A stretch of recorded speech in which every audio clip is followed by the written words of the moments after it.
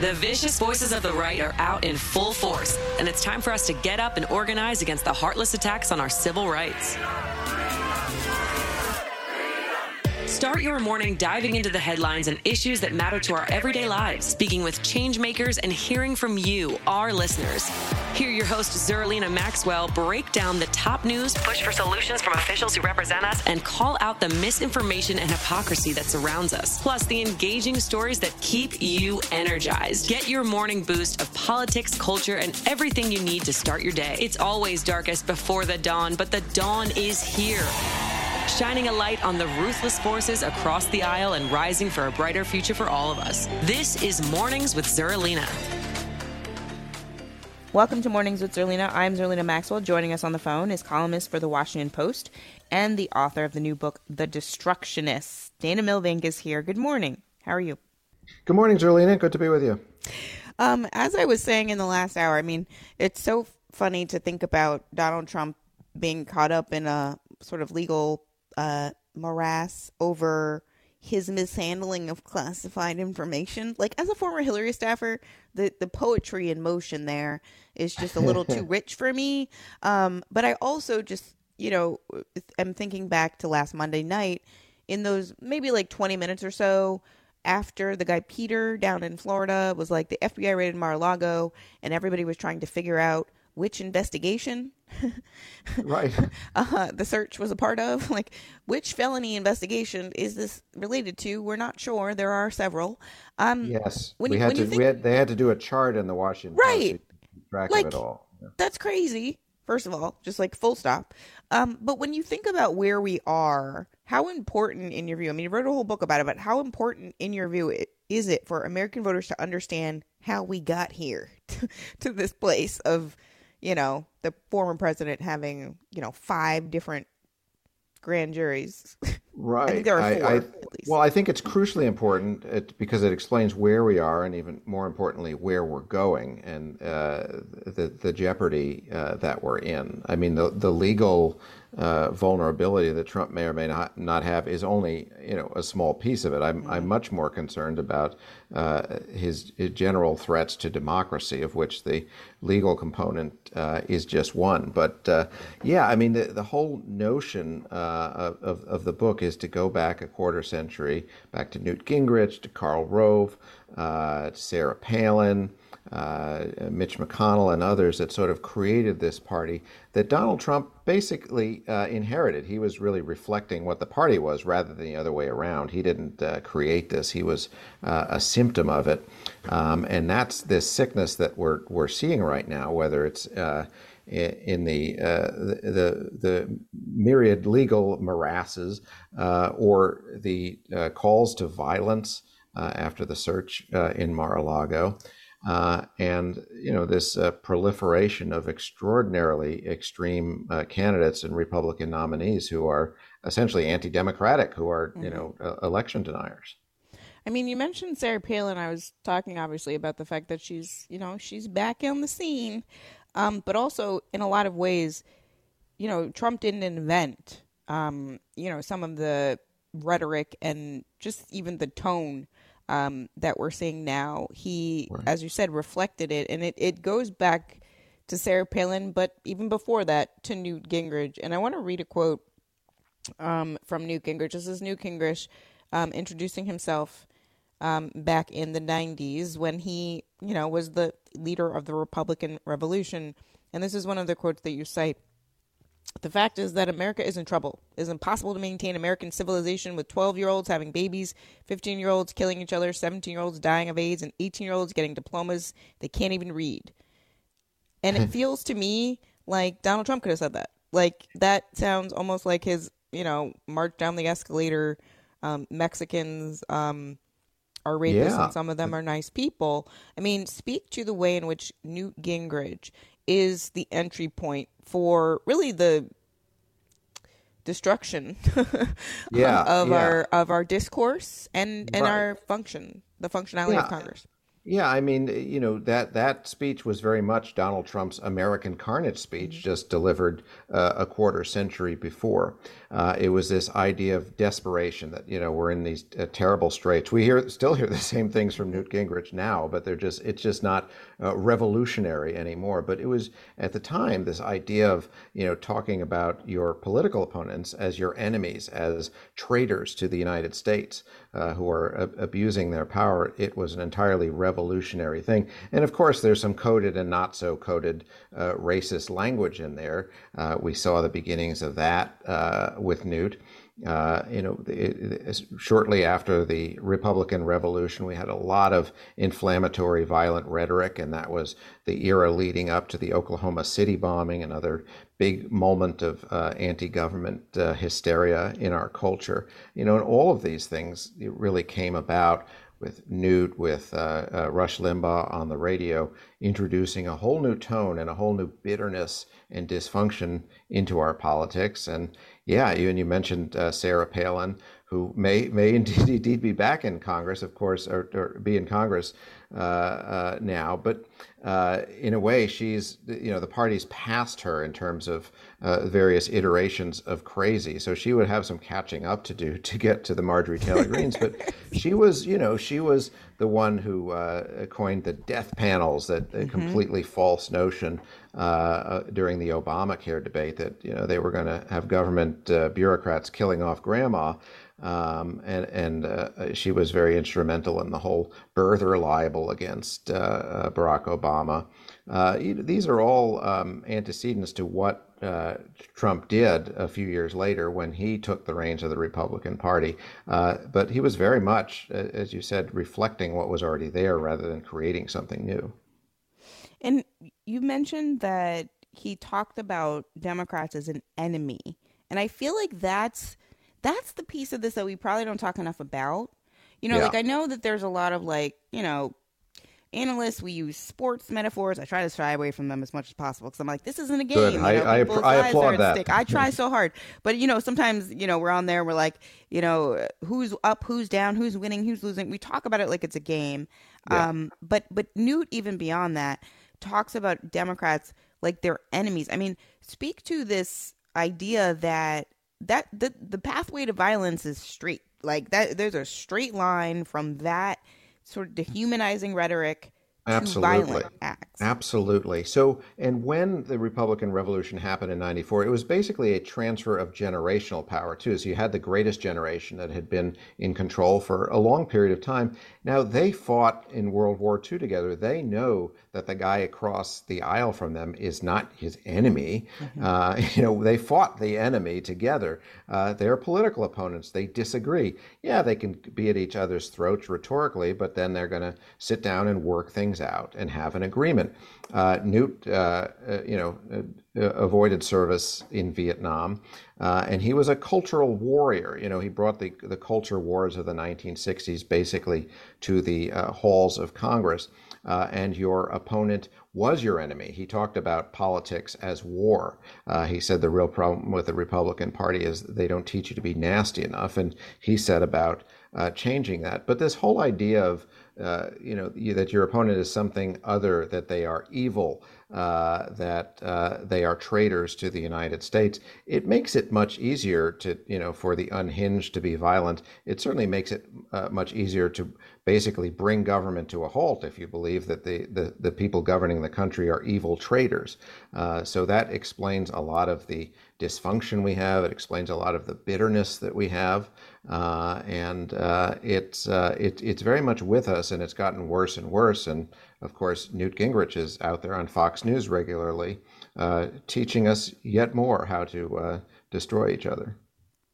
There were also things beyond rhetoric that he did too, right? Weren't there like weird thing he didn't know? There were no more like family dinners with people who were on the other side of the aisle. Like no kids were having play dates. Like they were locking people out of the committee rooms. I mean, there were also sort of like the petty shenanigans too, right?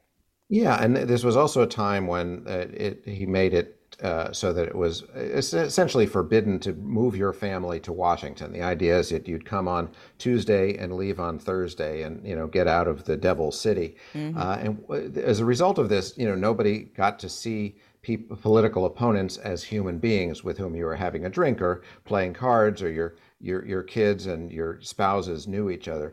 That all disappeared, and that became part of the dehumanizing effect. It was an anti-Washington idea, but it basically prevented the glue that had held the country and the Congress together for a long period of time, and it allowed you to see your opponent as the enemy. It was done in many, many different ways. It feels funny to even think about the fact that he was like, you can't even hang out. You can't hang out. I mean, you're an enemy to the point where you can't hang out. I mean, I don't know. In any other job, you're a traitor. That would be really strange. Right. Why would you want to sit down with a traitor to the United States of America? You'd want to fight them with everything you've got. You'd want to. It would drive you to a point of desperation. That's why you see the rage. And a big part of this was also a time of racial transformation within the parties. That the Democrats, when Newt came into power, lost their Southern majority, which had been that segregationist Southern Democrats, and this was sort of the fruits emerging of the 1960s laws and Richard Nixon's Southern strategy, and essentially the Republican Party at that time became a representative of white people, but more important than that, white grievance, the idea that they were losing their country to a new multicultural America. So that really accelerated under Newt Gingrich, and of course has gotten worse and worse as we come to approach a time in this country when it's going to be a white minority. Yeah, I mean, the book that I wrote, The End of White Politics, is based on that premise, but it's mostly about the Democratic Party. And I like that you are talking about this, but from the perspective and focusing on what's happening in the Republican Party. Because my whole point was the Republicans they understand the demographic shifts. They fully understand it, and they're behaving as if they understand that. Democrats are not. So I wrote a whole book about that. But right. To your point, I think them leaning into the white identity politics of articulating basically that if Black and brown people are going to get something, then you're losing something. You're losing something tangible, and it's a shame that line works on people, given the fact that corporations are robbing all of us. No, I'm just kidding. Right. That's a focus, Zerlina, focus. One of the things that you talk about is that just the January 6th wasn't an isolated event in the sense that the incitement to violence predates that. And also is continuing. I mean, just in the last week since the search at Mar-a-Lago, it's not just they're threatening the FBI. A man tried to go into the FBI in Ohio, right, and another man was arrested for plotting against an FBI agent. I mean, these aren't just hypothetical threats. They are real and actual, and people are involved, and one man is dead as a result of his choice to go and try to attack the FBI. I mean, speak Absolutely. To the invitation to violence and even more violence because of the way the Republican Party just behaves, how they move right now. It just, they always go back to the violence. Yeah, and this again was another sort of tragic creation of the 1994 Republican Revolution. The idea was they were going to. This was also a time of growth in these militias, these patriot groups, and there was a lot of winking and nods at them and bringing them more into the fold. The rhetoric back then is eerily similar to what we're hearing now. Yep. When the black helicopters of the government, the jackbooted thugs of the government. Gordon Liddy on the radio was saying that you should shoot ATF agents, go for a headshot. A lot of talk about the government is coming to get you. We heard that again with the Tea Party in 2010 and 2011. You remember there was a whole rash of violence and threats against Democratic lawmakers back then. Now, look, there is, the right doesn't have a monopoly on political violence. Anybody can be violent regardless of ideology. What happened here, though, is there at the highest levels of the party, there was sort of a winking at the violence, a reflection of that rhetoric that was essentially saying it's okay, an invitation to that violence. And, what we've seen certainly with the growth of these right-wing extremist violence in recent years, it's all the more dangerous now when you have people out there saying they're coming for you. The FBI is corrupt. They're after you. Nobody is safe. Well, when you're unstable and unbalanced to begin with, and it's so easy to get a weapon, you know where this sort of rhetoric is going to lead. And they definitely don't want anybody to be prohibited from getting any weapon they want. What should Republicans, if they were responsible, say, right? I mean, one of the things that I don't necessarily think we talk enough about is what we should be hearing from Republicans if we were in a world where they wanted to stop inciting violence. So they're not doing this. But if we were in a world where they were doing this, what would they sound like? What would it actually sound like to be a responsible Republican in this moment? Well, I think you'd sound a lot like Liz Cheney, and you'd be booted out of the party with by 40 percentage points. But look, after Mar-a-Lago, what would be a responsible leader would be saying, "All right, well, this is concerning. Let's get the facts."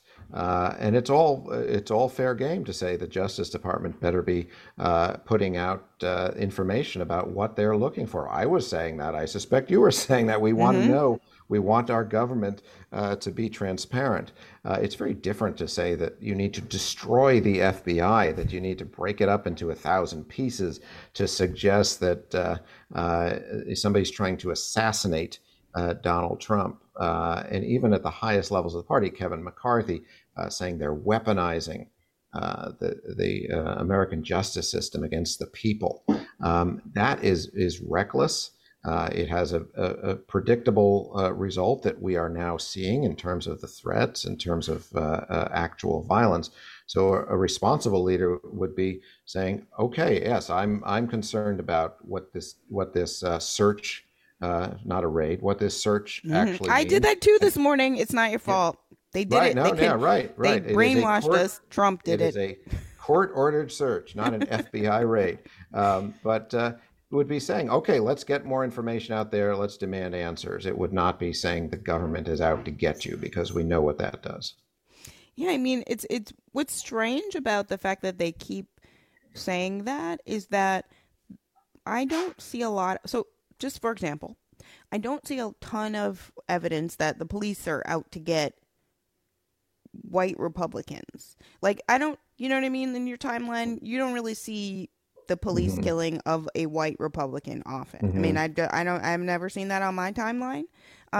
So I say that almost jokingly, but like also like this is just true, right? So the idea that they are being somehow oppressed or like targeted by law enforcement when it's black people and brown people who are frequently on our timelines getting killed for no reason. I mean, I covered one story early on in my Peacock show where somebody was walking into their own house.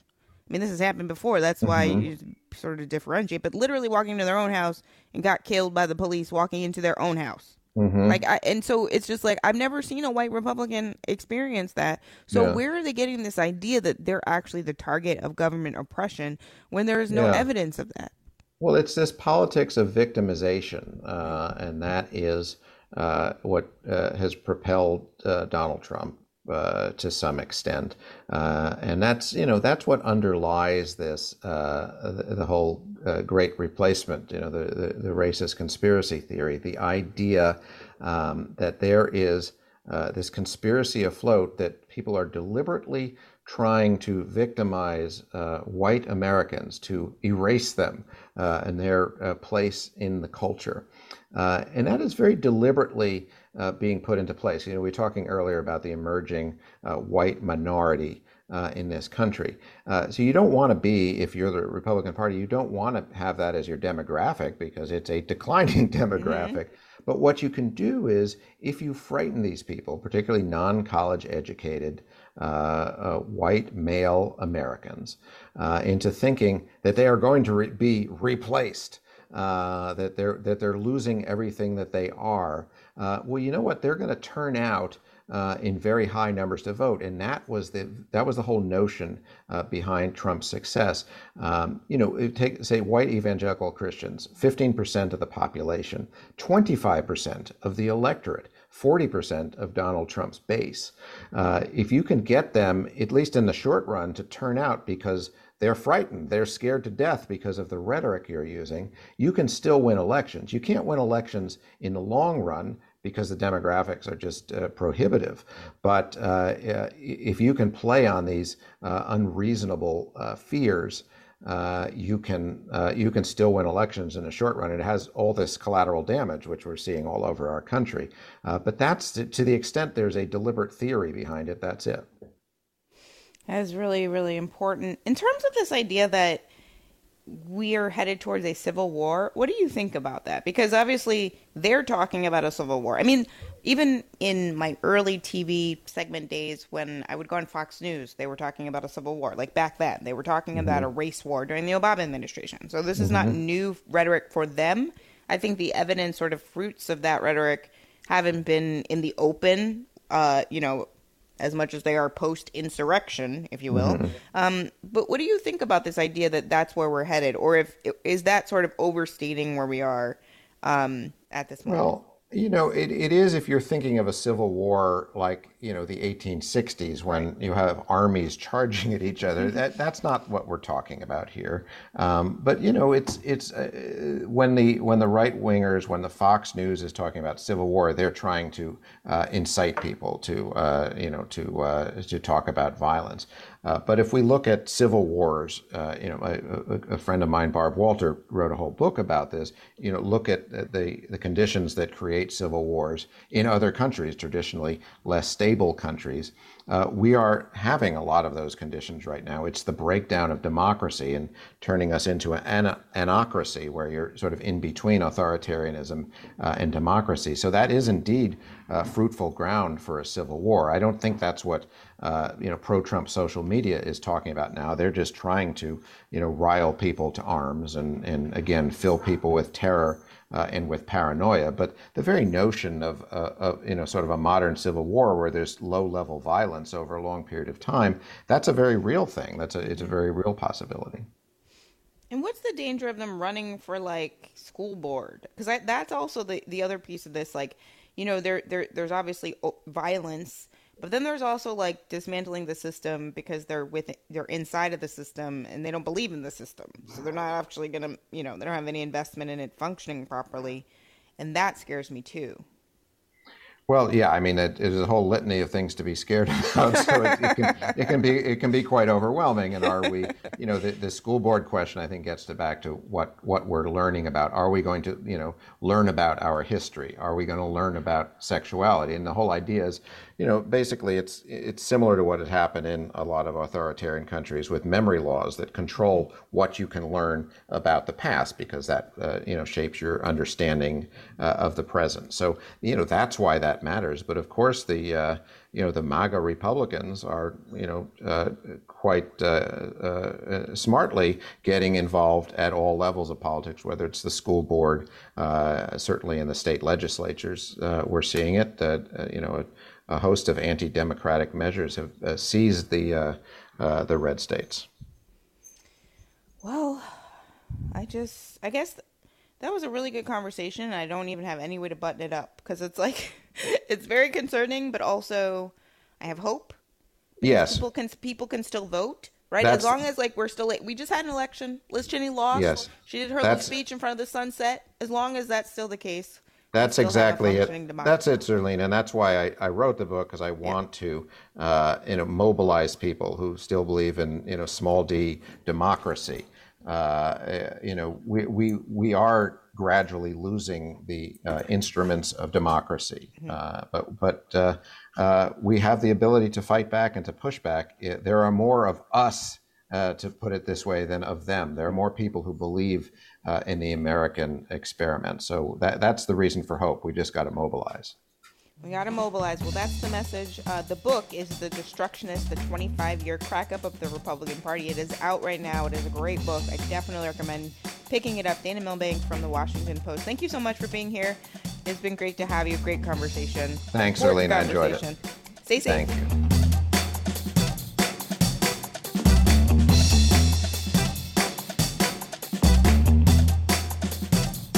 Thanks for listening to Mornings with Zerlina. Check in for new episodes every weekday.